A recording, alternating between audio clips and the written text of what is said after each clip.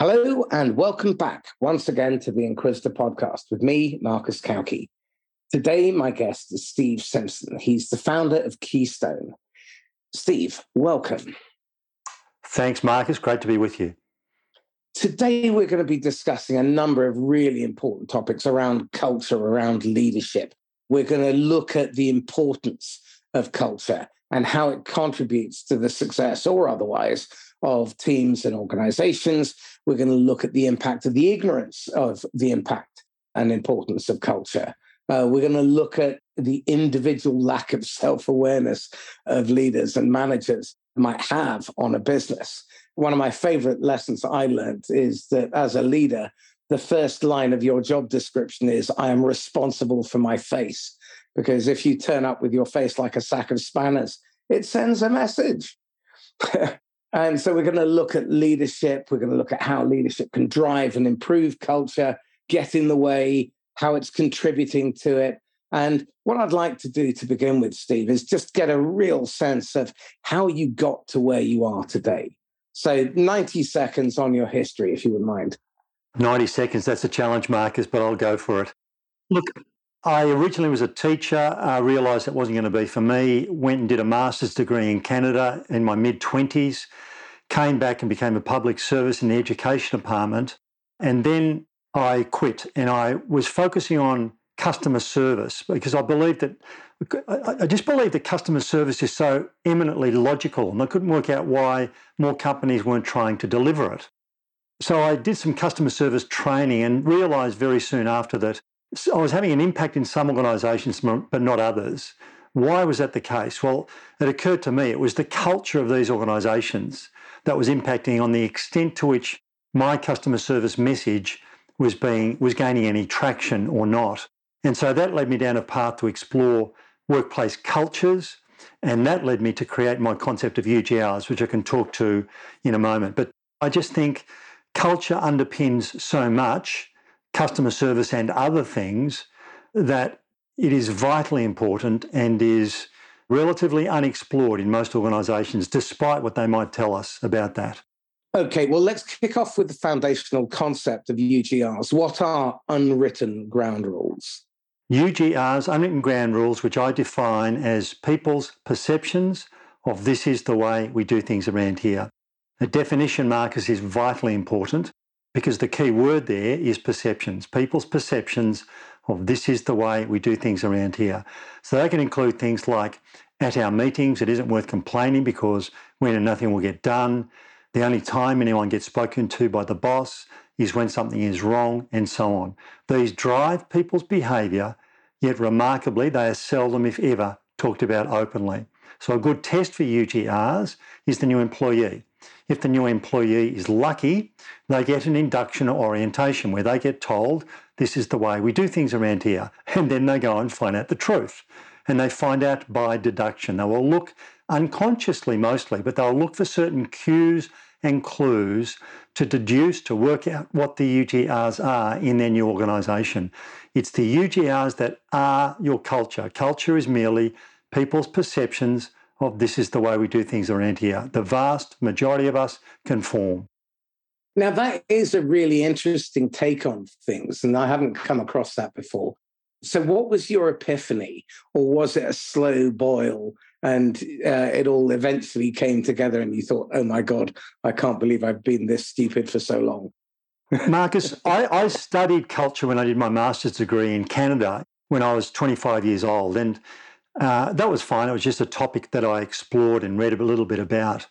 I came back and worked in the education department in Western Australia for 5 years. And during that time, late 20s, you're bulletproof, right? And so during that time, I was invited to facilitate a number of half-day sessions for school management teams, principals and deputies, in a particular district near Perth in Western Australia. And without even looking at this, I facilitated around 5 or 6 of these. And without looking at the topics or anything, I just said, yes, of course I can do this. And one of the topics I found out was on culture. So I went back to my books that I'd studied. And I read this stuff again, and I just thought, look, I'm not going to present this back because it's so academic, it's theoretical, it's philosophical, it's just too esoteric. And, I'm not going to present that back to people. So I don't know how the notion of UTRs came into my head, but I reflected on the unwritten ground rules that I'd encountered as a teacher. I only taught for 3 or 4 years, and I just reflected on them.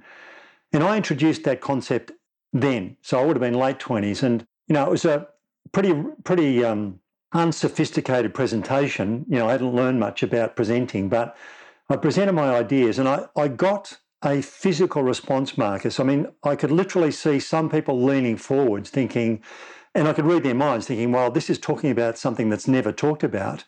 But I also got a physical response in that some people, it was too confronting. And it was almost that they were sort of turning away from me, almost physically. So I knew at that point that I believed at that point that I was really onto something, because here I was talking about stuff that I'd never read about and I'd also never heard talked about before. And to be honest with you, and this is very immodest, but at the time I thought to myself, I'm onto something here, and I've actually kept on it for more than 30 years now. I've discovered that I'm about the 18th monkey to have written the complete works of Shakespeare for almost every original thought I've ever had. It's really depressing. The Medicis, they beat me to it in the 15th century. I mean, who would have thought? So, yeah. Okay. So what's culture? Let's start with this, because I think one of the problems is that if we're not clear about a shared definition and understanding, then that is the mother of all foobarrs, the ambiguity and miscommunication. So let's start with culture, first of all. Define culture. Culture is people's perceptions of this is the way we do things around here. It's the UTRs. That's what culture is. Okay. It's as simple as that. Now, look, there's plenty of books which make it much more complicated than this. In fact, the grandfather of the term corporate culture, Edgar Schein, for fun sometimes I will put on 3 PowerPoint slides his definition of culture, because it literally takes 3 PowerPoint slides of text to outline his definition. And look, there's a very strong possibility, Marcus, that I'm have a significantly simplified mind and don't understand the intricacies and the finer details of culture. But I think our task is to make it simple for people. And this resonates with people. It's simply people's perceptions of this is the way we do things around here. I honestly think it's as simple as that. Okay, let's assume you're correct. And I don't necessarily disagree with you in any way, shape, or form. What is the function of leadership? Well, this is a really good question, Marcus, because there are some very successful leaders who argue that their sole responsibility is to lead the culture of the organisation. Down here in Australia, Kmart, not associated with the US Kmart, a separate entity, but nonetheless a significant player in discount department store, used to run at a loss. In fact, it ran for a loss for 10 consecutive years. A conglomerate down here called Wesfarmers purchased Kmart, put in place a new leader, the best leader I've ever met. His name is Guy Russo. Loved UGRs and used that as the vehicle to transform what was a toxic culture. Now, there are other things that he put in place, of course, as well, to literally turn the Titanic of Kmart. And they are now Australia's leading retailer, making $500 million in profit. By Australian standards, that's big. Guy Russo, I was in the audience. He didn't even know I was in the audience. I was in the audience of around 300 retailers when Guy Russo stood in front of this audience. After they turned the ship around, he said there are 2 things that leaders need to worry about: your business model and your culture. That's it. Get the business model right, get the culture right, that's it. So I think it's that important, because after all, this is driving people's behaviour. So anyone who's listening to this, who's been part of a positive team, knows how good it is and knows that alone will often drive you to go beyond and give of discretionary effort. I mean, there's this incredible key that leaders have to turn on that switch of people wanting to give more, wanting to grow, wanting to learn, wanting to perform. Culture does that, and I think it's massively underestimated in terms of its power. In fact, if I can go on, I'm going on a bit long here, Marcus, but I'll say this. we did some research where we stumbled across this question. I now ask this question of as many leaders I can get in front of. The question is this: if the culture of your workplace was to become as good as it realistically could, how much improvement would there be on people's performance/productivity? Now, I love asking that question. In our research, we gave people a sliding scale. Started at 0. You might think the culture now, realistically, is as good as it's going to get. So 0 is a legitimate answer. Then we gave a sliding scale, 10, 20, up to 100, and then 100% plus. When I ask this question in front of face-to-face of leaders now, Marcus, it is not uncommon for the average to be 40%. That's 40. Now, I'll turn back and say to leaders, hang on, that's a big number. Are you sure? Are you comfortable with this? Yes, they will say. And I will say in response to that, let's presume your guesstimates are wildly over-optimistic. Let's halve it. Let's make it 20%. Would you take it? Like, duh. Where else would you get a performance improvement of that magnitude? Through what other initiative? So leaders intuitively know that there's huge performance gains to be made simply by getting the culture to be as good as it realistically can be. I mean, people know this. What you're describing here is really building a solid foundation to the business. And this, I think, is something that over the last 40 years has been lost to some degree and forgotten. And again, for those of you who listen to the podcast, it won't surprise you that there's a little bit of a rant coming. The focus on greed, the focus on short-termism, the focus on quarterly reporting, in order to drive a short-term valuation, has driven a lot of businesses to forget the fundamentals, that you need to build a long-term customer base that will come back time and time again. Otherwise, you're incurring massive hidden cost. The cost of sale, the cost of acquisition of new customers is substantially higher. The profits from expansion sales in SaaS are something like 64 times higher than new business acquisition. But because most leadership has come from direct new business sales, the emphasis comes from there. And that is cultural. And that then goes up to the money who recruit those people, because those people are fixated on short-term returns. They're like property speculators who buy a property, patch it up a bit, lick a paint, and make a few grand on it, flip it. And that is not how you build sustainable businesses. They're built on long-term planning, a real strategy that has a culture that puts the customer and employees at the heart of everything that you do. And you serve that mission. It's not the other way around. So why is it that we have managed to be seduced by this message of greed for the last 40 years? Because there are plenty of good businesses like Mr. Russo's Kmart that are behaving well, behaving ethically, and undoubtedly are profitable. Marcus, I'm going to get you to do the introduction to any presentation that I do in future now with that spiel that you just gave. That was a great insight, quite seriously. I think there's a simple answer to that, Marcus, and I think leaders focus on what is easier to do. And it's easier to go out and try and seek new customers. It's harder to focus on getting the culture right. People mouth the words that culture is important to us. But if you don't actually understand what it means, how can you lead it? If you don't lead it, you become a victim of it. And I think it's often the case that people feel victims of their culture, knowing that it's not as good as it could be, but not knowing what they can do about it. Right, but you're just describing someone who is criminally negligent and fiduciarily negligent as well. If you are not fixing that stuff, I mean, you hear shareholders, investors, and leaders blathering on about serving shareholder value. How dare you claim that you're serving shareholder value when your baseline for performance in most of your outbound new business activity fails at a rate of north of 95%? And you consider that to be an acceptable baseline? I'm with you 100%. In fact, when I ask people if the culture of our workplace was to become as good as it realistically could, how much improvement would there be on people's performance/productivity? On select occasions where I've got a good relationship with leaders and I ask them that question, and they come up with, Marcus, I was working with a group in Sydney not that long ago, only a few weeks ago. Their average in response to that question was 80%, 80, right? Now, I wasn't familiar with that group, so I didn't say this. I have said this to groups of leaders who I've worked over time with, and we've got a good relationship. When people come up with a figure like that, I will say, shame on you.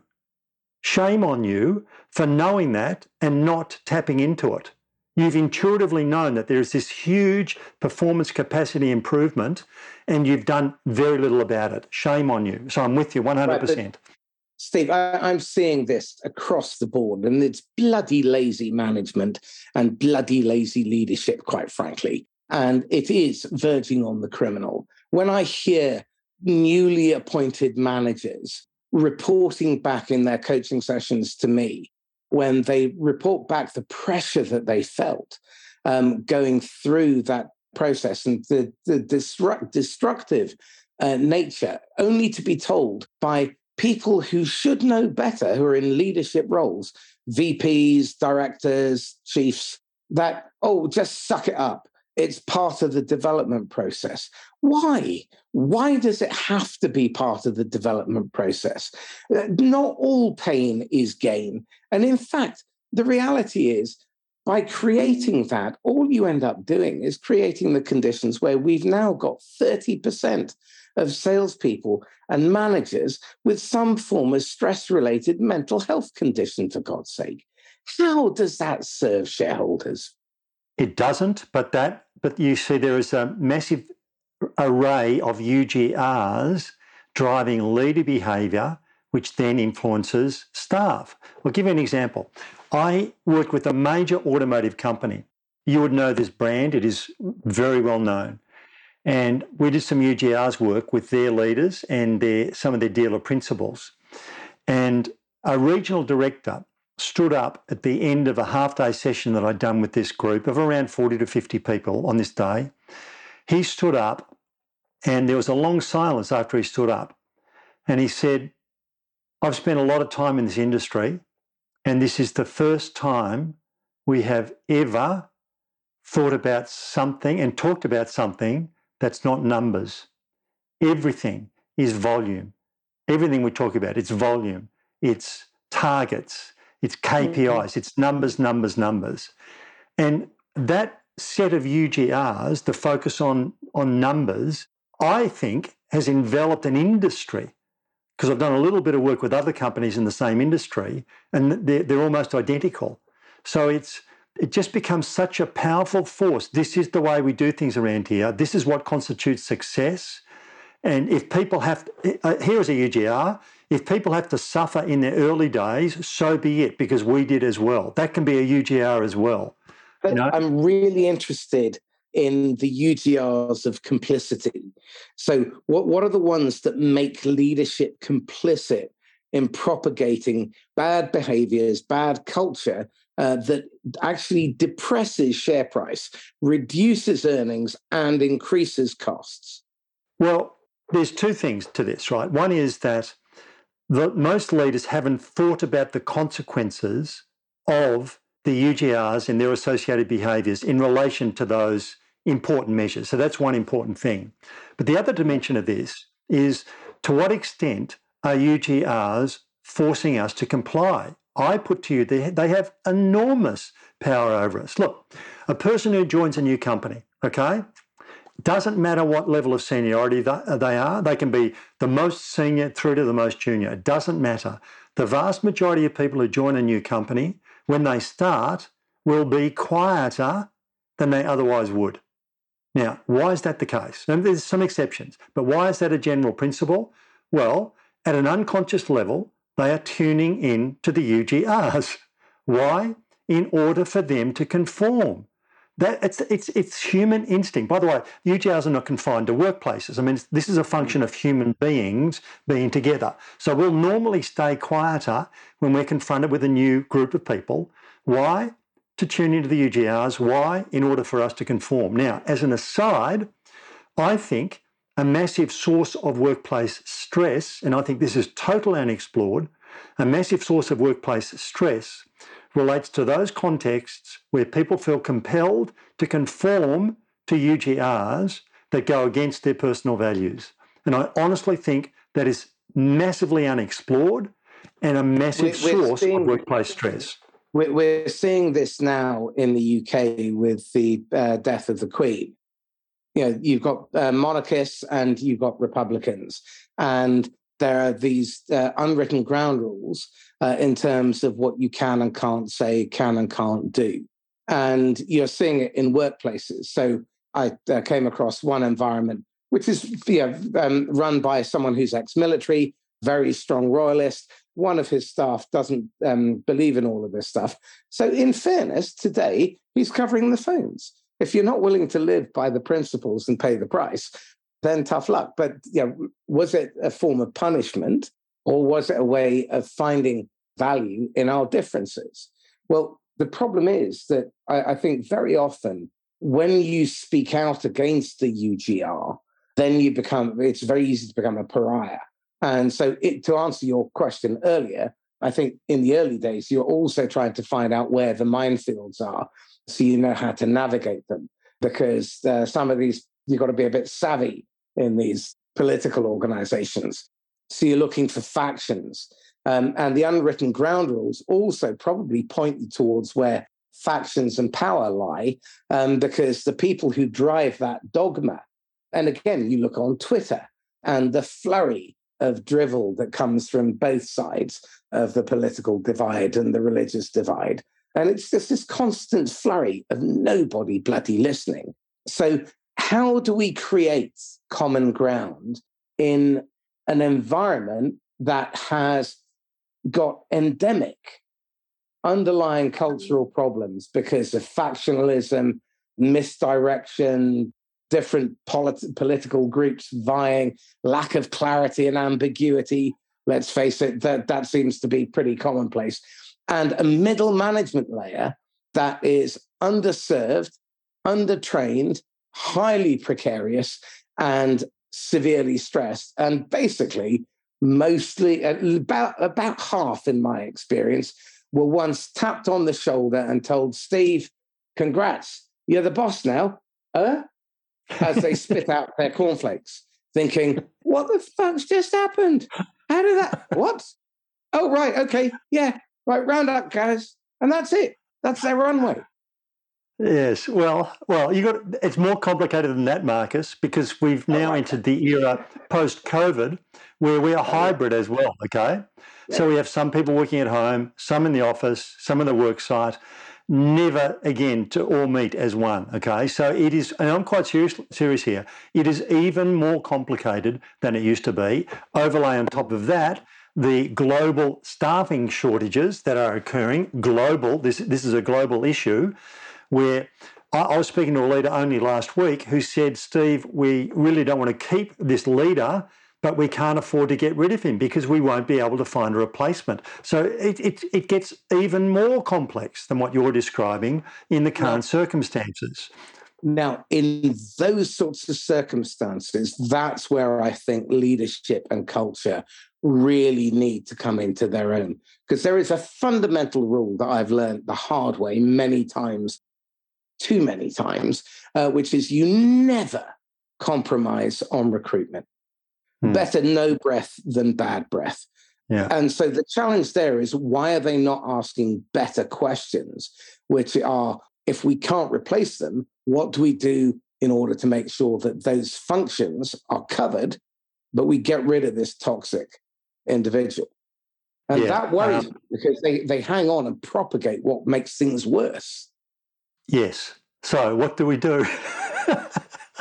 I've got one underlying principle, and if you disagree with this, Marcus, then the rest of what I'm about to say for probably the duration of our conversation today will be invalid. My underlying principle is this: the vast majority of people want to be part of a positive, productive, dynamic, hardworking team. I honestly believe it to be the case. And if you're an employer, people want to move to jobs nowadays where they can grow into the person they want to become. Unless you get that through your thick skulls, you're going to constantly have this revolving door. And it's you. There's the Jimmy Carr rule.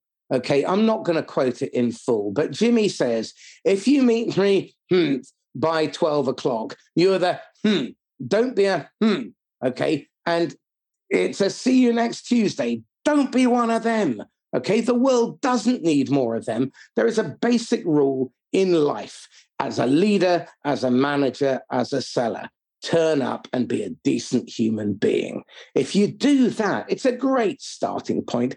Don't turn up and try and be some shark that's trying to manipulate, bully, and squeeze some advantage out of another human being. Of course they don't trust you. Sorry, Steve, back to you. I'm really delighted you agree with that principle, because we can keep going, that means. So my argument is, if we truly believe that, then there are some fundamental questions that need to be asked, and there are some processes that we can go through. There's some leadership principles that I think need to be addressed, and I can also talk to processes a bit later. But let me come at the first principle by telling you that I was in the UK pre-COVID working with an organisation that I think every UK listener would know, this organisation. And I did some work with their people on day one and had a debrief with the leadership team the following day. And I asked the leaders this question. I said, if I was speaking with your people and you leaders are not in the room and your people are being candid and open and honest with me, how would they answer this question? What are your leaders' top 3 priorities? Now, there was a long pause in the room until one of the men in the room spoke up and, much to his credit, said this: Steve, we don't even know what our top 3 priorities are, so how would they? So my point here is, do we want culture or people or values or some synonym of those words to be a top 3 priority? You don't go to jail for it not being a top 3 priority, but it's a genuine question.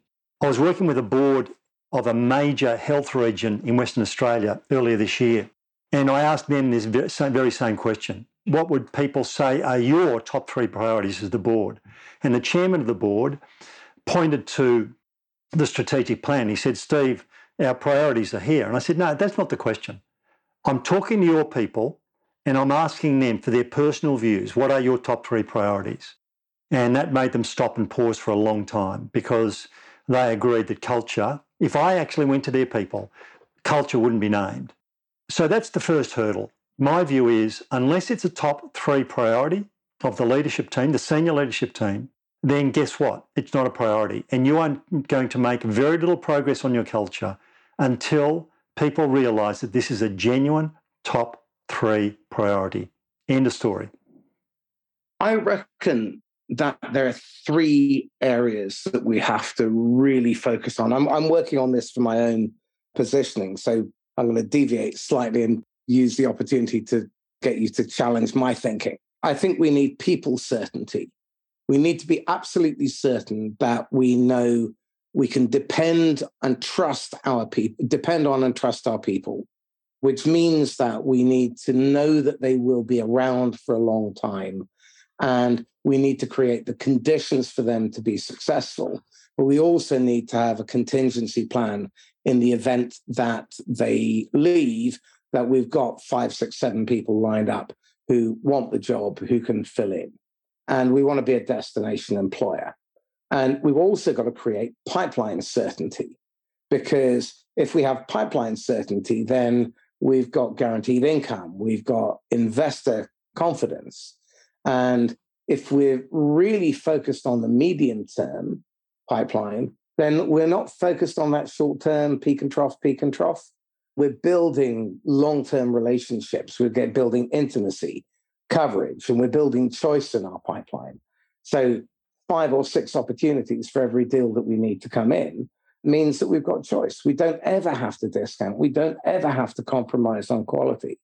And then the other piece I think that's really important is profit certainty, the ability to really be certain, to be able to focus on the fundamentals, make sure that you've got cash flow and valuation health, and then maximize the predictable results. And that way you can be certain of your growth performance. But I think the problem is that no one's really willing to put in the time and the effort to do that deep thinking. Thoughts? See, there are so many UGRs tied in with what you've just shared, Marcus, which I think is really, really good. And I was taking notes as you spoke. And with regard to the people certainty, one component of that is transparency. To what extent are we transparent with our people? Okay. Now, there are UGRs associated with that. But there's also succession and growth, personal development, career development, all that sort of stuff, plus the succession planning. And there are UGRs associated with that. Now, for the pipeline certainty, there are I wrote down medium-term KPIs, not short-term, But again, there's some transparency associated with that in terms of, I go back to Guy Russo from Kmart. He'd circulate the business performance around the key areas with everyone in the business. Everyone knew. And by the way, there were bonuses provided to people once, medium-term KPIs were achieved, right across the whole of the organisation. And for the profit certainty, again, there's a transparency component to that. And the other thing that I noted down when you mentioned that, market was cost consciousness. And, I've explored the UGRs associated with cost consciousness in a lot of businesses I've worked with. And, there's so much UGR stuff that focuses in over that. Now, overarching those three elements, sitting underneath those three elements, I would argue, is the platform of culture and UGRs. That sits underneath all of those because it's going to impact on all of those and a whole bunch of other things. Well, what we've described as a bunch of wicked problems, these are messy, interrelated, interdependent, intertwined problems.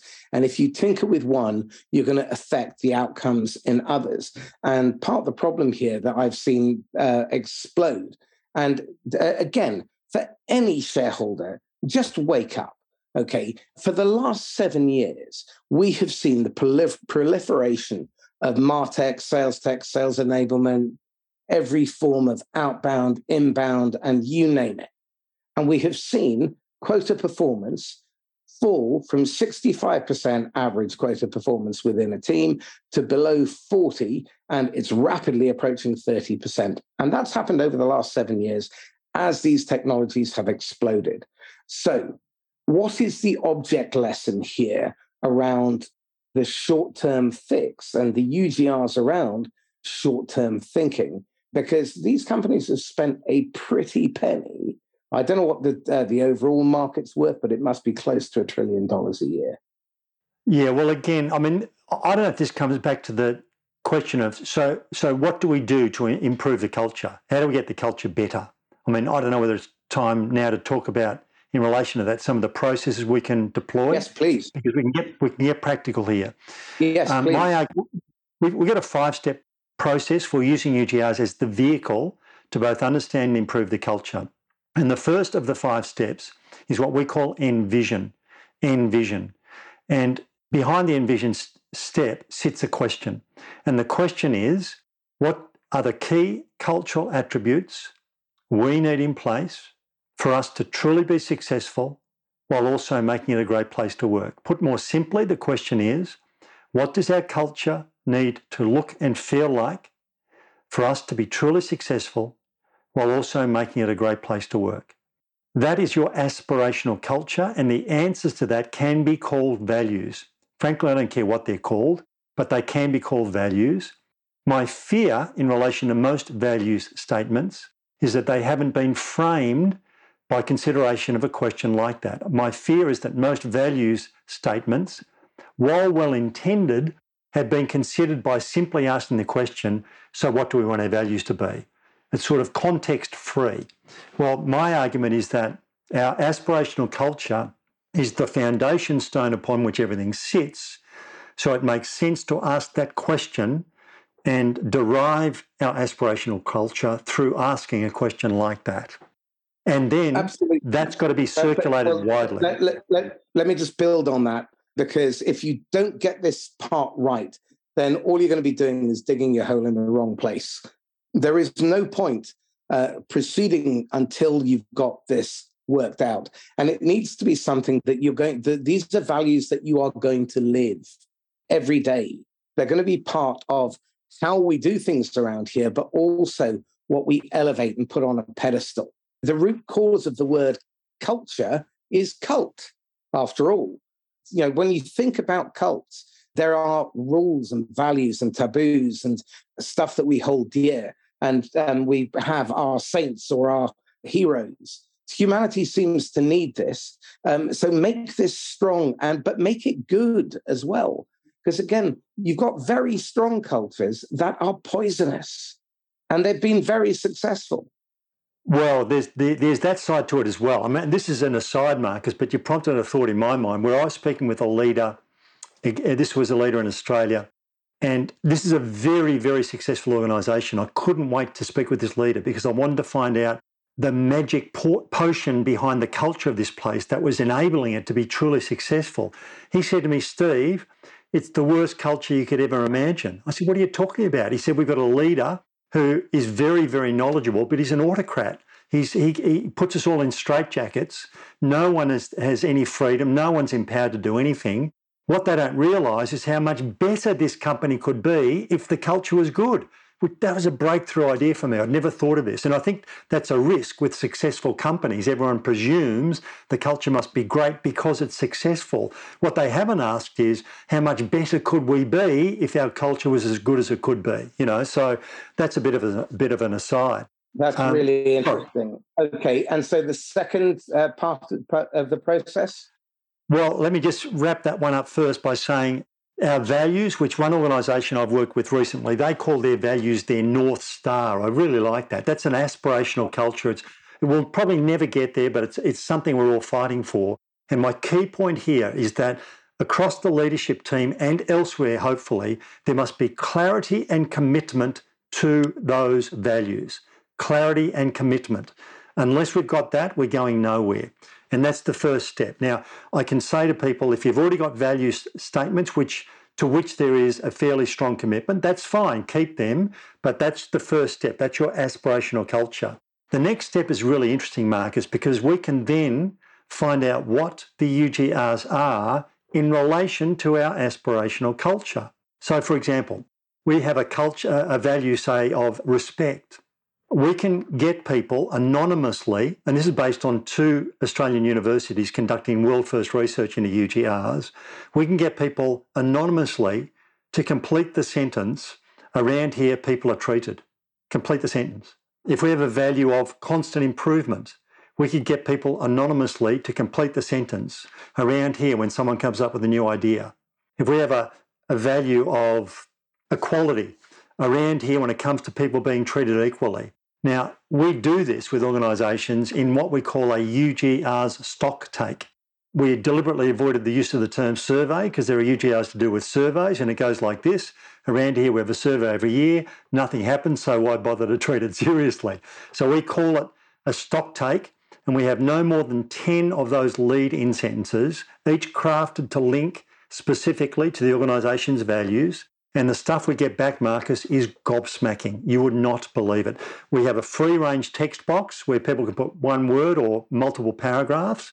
But then we do something nifty next to each text box. We get each person to self-categorise their response as having a positive, neutral or negative impact on the organisation overall. So if somebody writes, around here people are treated like school children, they tick the negative box. Around here people are treated with respect and dignity, they tick the positive box, somewhere in between would be neutral. And we report this back to the leadership team in the first instance, and it is a revelation. Often it's confronting, but it is a revelation because we're finally finding out what the culture is really like around those aspects of the culture which are most important to the organisation's success. It's really fascinating. It's worth having a conversation just for that one question, I think. Thank you. I shall be borrowing that. You'll get credit once at least. Okay, so you've done the stock take and you get the feedback. How do you manage the expectations of the leadership, especially when they are perhaps coming up somewhat wanting? This is where 30 years of experience comes to the fore, because I've learned that we need to feed this back very carefully to leaders when the results aren't that good, okay? So I try and take an approach which includes a lot of laughs, because this can get all too serious. We've got to have laughs. But there is a point which I think goes beyond semantics, and I will say this to leaders, that as leaders, you are primarily, but not solely, responsible for the culture. Now, that's not a word game. I actually mean that. Leaders, you are primarily, but not solely, responsible for the culture. Once you learn about UGRs, you realise that leaders are not the only people who create and sustain UGRs. Staff can do that as well. We can have a good leader with an ordinary culture. Why? Because of the staff. The reverse is the case. We can have a good leader with an ordinary culture. Why? Because of the staff. So staff play the game as well. So sometimes staff can take a cop-out position of sitting down, pointing upwards and saying, if only they'd fix things up, we'd be okay. Well, that might partly be true, but staff have also got to take some responsibility in this as well, and which is, I think, another key principle, and that is shared ownership of the culture is vitally important. Shared ownership. This is not the sole province of leaders. Okay, but that's only possible if you don't have managers or leaders who don't take the position of persecutor or rescuer, because persecuting management and leadership will cut down any tall poppies, any form of dissent, pushback, and rescuing managers will help without boundaries or permission, i.e. they're a pain in the arse, they micromanage, they interfere, and you just want to tell them to go and boil their head. So if you punish people for the kind of behavior that you claim in your values system that you want them to exhibit, that's going to go horribly wrong very fast.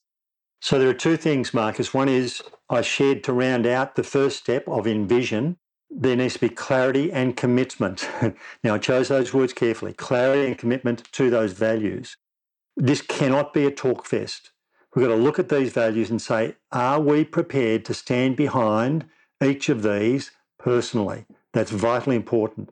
Another element to this is accountability, and that is, to what extent are we prepared and willing to hold each other to account? What happens when these values are breached in one or more of our views? So this is vitally important. And are we willing to be held to account? Because exactly. I've seen often leaders will have one rule for them and one rule for t'other. Okay, that all makes sense to me. Okay, anything else that you want to flesh out on this? No, the second step is doing the stock take. The third step is teaching everyone in the organisation about UGRs, and that includes sharing the outcomes from the stock take. So my view is that sometimes, maybe many times, people are subscribing to negative UGRs, but doing so unconsciously. So once we teach people about UGRs, it forces them to make a conscious choice, because there's no off switch once you learn about UGRs. I mean, that's it. It's a curse. There's no off switch. So sometimes merely by teaching people about the concept of UGRs, that can improve the culture. Why? Because people realise, hang on, I've been hanging on to stuff that was maybe true 10 years ago, but is no longer true, and I've got to rethink my own behaviours. We also share the outcomes from the stock take with staff to get them involved in saying, what is it we can do personally and individually to try and make things better? So this is not sole responsibility of leaders. If we can get people reflecting on their personal, their individual behaviours to say, what is it we can do better and what are we prepared to commit to? I've seen it happen in organisations where we can create genuine excitement about the prospects for the culture that we're fighting for. Remember, most people want to be part of a positive, productive, dynamic, hardworking team. So give them a bit of license to go there, and most people will pick it up and run with it if they believe the leaders are serious about it. Now, this is really interesting because I've been having this debate with a few people. Is culture created at a company level or at a team level? Because I fundamentally believe that the manager's role is far more important and desperately underplayed in most organizations, because they've got an average of 7 to 8 reports. They've got day-to-day contact with those people. On average, they're speaking to them 16 to 20 times in the day because they're being interrupted with questions, requests for help, direction, guidance, information, whatever. And the manager's more often than not a bottleneck. I Yeah. think one of the most underplayed opportunities is galvanizing the middle management layer to become practical operational coaches. These are people who coach on the job, in the moment, at the point of need, based on what they see in the real world. Now, what we don't see is that happen on a widespread basis. What we do see is an awful lot of telling and a lot of supervising and lots of low value management activity. So again, I think as we're doing this, what are the lessons that you've been picking up that people are saying in stage 3 from the stock take about the middle management layer? Well, it's really interesting you asked that, Marcus, because we've recently created an initiative called Culture Change for Middle Managers. Because I'm with you 100%. I think that it's massively overlooked, the role that middle managers play in regard to culture. But let me come back to your first question, which is, where is culture created? Is it the organisation or is it the team? Well, I've got people to reflect on this question, and I say to people, what happens if one of your staff members steals money from the organisation? They embezzle money from the company. So it doesn't take people long to say, well, actions kick in, they're gone, right? So my point here is stealing money from the company that pays us is so much of a not negotiable, it doesn't enter our heads. The vast, vast majority of us, it does not even enter our heads. So that's an absolute non-negotiable, okay? And then I will say to people, well, what about the values? Well, that's very negotiable, right? So my point in sharing this is, can we move our values to be so much of a non-negotiable that it actually locks in? Because my argument is the values, the North Star, the aspirational culture of the organisation should be absolutely non-negotiable. And we don't care where you work, if it's in sales, if it's in marketing, if it's in auditing, we don't care where you work. These values, this aspirational culture is not negotiable. Having said that, there are different flavours and personalities that are going to make up different work areas within an organisation. So the audit people, by the nature of their job and their personality, are probably going to be very different to the sales people. So while the values should be non-negotiable in those areas, the personalities and the flavour and the feel of those places is likely going to be quite different. And that's good, and that's what we want, and that's acceptable. This is really interesting because it ties in very closely with a lot of the work Cialdini did around human need. So again, if we look at things like certainty, that's tied very closely to clarity. Recognition, significance, these things are really important. People want to be able to make progress and feel like they're making a connection, making a contribution. We're looking for novelty. We're looking for surprise and interest, and we're looking for different. Whilst we're also looking to build on what's familiar and the same, we're also looking for that advantage.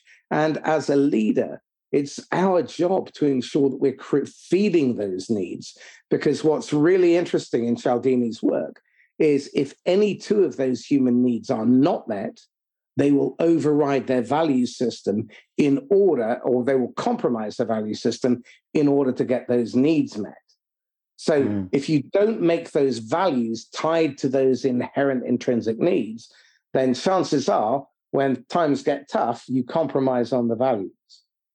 Now, the values, I think, should be a guide rail. They should be an underpinning, supportive foundation that make you resilient. Part of the way you filter decisions to help you make good decisions so that you don't react. Oh, 100%. And if we have a value of genuine focus on customer service, for example, we've had a lead-in sentence in a stock take which says something like, around here, when decisions are made, the customer's perspective is, complete the sentence. That's gaining insights into the extent to which customers are infiltrating every aspect of our work, which it ought to. So I 100% agree. Interesting. So when I look at the challenges that you're going to uncover by sharing that information and teaching it, that then presumably means that you have to go into some form of execution. So how do you make sure that it's not just a talk shop and it gets put into practice? Well, this is a really good question again, Marcus. And again, this comes back to the question, if I asked your people what are the top 3 priorities of the leadership team, what would they say? Okay? Because if we want culture to be a top 3 priority, we've got to talk about it. And my argument is that it's through let me tell you the story. I was working with a company that is based on the eastern seaboard of Australia, but they've also got operations in Western Australia, in Perth. And I was working with their people in Perth, and all the leaders were in Perth with me, and we're all interstate. So we went out to dinner that night. There's around 6 or 8 of us sat around a round table, and I'm sat next to Rebecca, who's the HR director. Rebecca says in social conversation, she says, "Oh, guys, I met the new leader who's going to join our team. They're getting a new person to the executive team. I met him this week just gone, and just from the questions he asked, I know he's going to be fantastic." I looked at Rebecca and I said, "Rebecca, you have just nailed something big time right now. We've got to get together as a whole group as soon as we can when we get back to our homes on the eastern seaboard." We got back together a week or 2 later, and here's what I learned from Rebecca. It is through the questions that we ask that demonstrate what's important, okay? And I said to this leadership team, what questions could we ask of our people that would demonstrate that culture is a genuine top 3 priority? And we came up with a smorgasbord of different possible questions they could ask. So one aspect is the questions that we ask, and we've got to continue asking these questions. The other thing is, how often is culture talked about? My argument, I was working with the Kmart leadership team, and I said, how often do you meet as a leadership team? Once a week, every Monday morning. Do you have standing agenda items? Yes. What are they? Finance and safety. So I said, so culture is not important. And Guy Russo pipes in at this stage and says, no, it is important, Steve. I said, no, it's not. Finance and safety is important. Guy turns to the rest of his leaders and says, we're adding a 3rd standing agenda item to our meetings, culture. So culture should be a standing agenda item at meetings where everyone goes to a meeting every 2 or 3 weeks. And it's a simple agenda item. We can say to people, what are we doing well? What are the opportunities for improvement? You can pick one value per meeting and just focus on one value. What are we doing well? What are the opportunities for improvement? So somebody who joins the organisation, within 2 months of joining, they go to a social function where somebody says, didn't you start a new job recently? They say, you wouldn't believe it. These guys are so focused on their culture, it's unbelievable. It's actually talked about. And they raise issues, they raise concerns in a constructive way. It's absolutely incredible the way they focus on their culture. It's got to be talked about. Fantastic. Okay, so we're rapidly running out of time. So let's finish your 5-step process. So the first is envision. The second is assess, which is the stock take. The third is teach. Let's teach everyone in the organisation about UGRs. The third is what we call involve. And again, that's involving as many people as possible, crafting positive UGRs that would demonstrate that the values are alive and well. So if we have a value of respect, for example, we get people to complete the sentence around here, and we say it as though it already exists. So if respect was alive and well, what are some possible positive UGRs that would be in existence? So this helps bring meaning to the values. And this is one of the issues with values. We've got to bring clarity and commitment to the values. So by crafting positive UGRs, and we can have these sitting under, we have 2 or 3 of these sitting under each of the values, positive UGRs that help bring meaning to each of the values. You can get staff involved in doing that. Right, so it's a fun process. It's a fun process. A tip I give to people is think about something you don't like that's happening right now and flip it around to the positive. I was working with a group a while back and one lady said, I don't like the amount of negative gossip that happens in our place. I said, if you flip that around, what would it be? She said, around here, people are approached directly and constructively when there's a problem. Like, how good's that? So I said, write that one down. So people can easily think of stuff they don't like. We flip it around to the positive and, prioritise them, and these can sit underneath the values. Very interesting. But again, it's like when you try and talk about price without context, people then go to the thing that they relate most closely to that to give it a context. And so you could find yourself very badly unstuck. So with this, what you're effectively doing is by having those, when this happens around here, statements, you're giving them a context to frame it in. So then they're Absolutely. not going to fall foul of the other big management mistake, which is because of ambiguity, people do what they think they're meant to and then get punished for it because they don't meet the expectations of the manager or the leader who didn't communicate clearly. So this 100%. Is really good. Love it, love it, love it. Okay, so 100%. is the fifth and final step, and this is the hardest one. It's called embed, and this is about how do we translate the talk into reality. What is it we can do to actually make this real? And that's stuff like put this as a standing agenda item at meetings, never letting it go.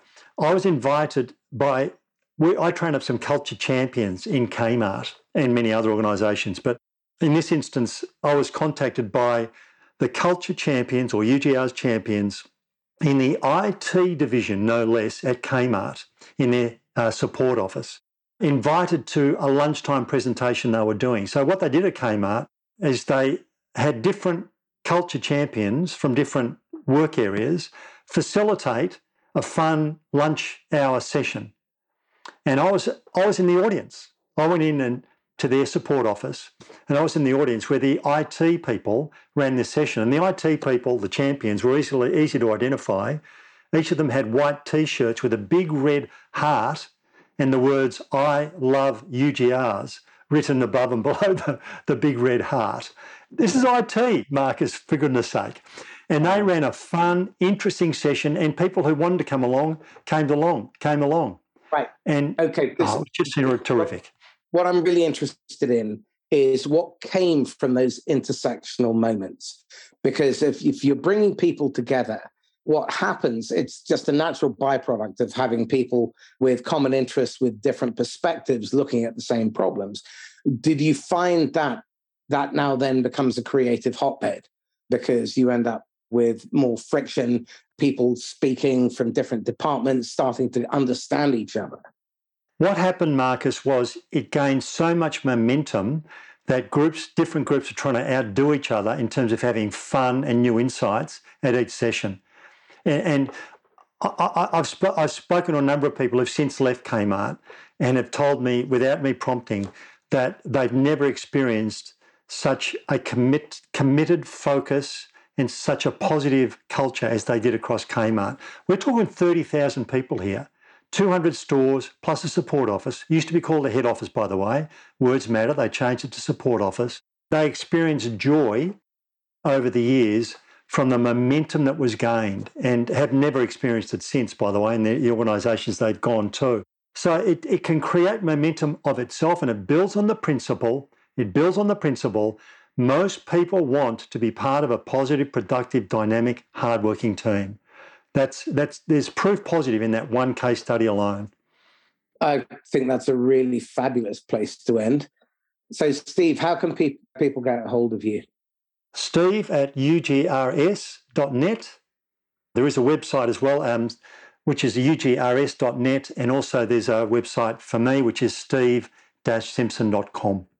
Okay, so you got a golden ticket, and you can go back and whisper in the ear of the idiot Steve, age 23. What one bit of advice would you give him? That's hard because, I guess the trap in responding to that question is avoiding the mistakes that one makes as a 23 or 24 or 25-year-old. But I think the mistakes that I made were necessary. Got a question then. What's one thing you regret? I'm still tied up with this, and I'm not trying to be difficult here, Marcus. My instant thought was, be more confident in yourself. I used to suffer enormously from nerves about how I was perceived. I literally had sleepless nights. I speak at conferences.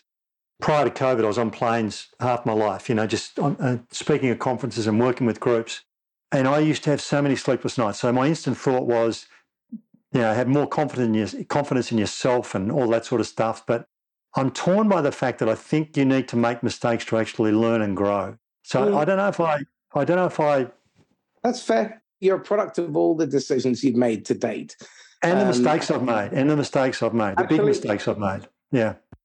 Final question then, Steve. What would you recommend, one book, podcast, or video or audio you'd recommend people pay attention to get them started on this journey?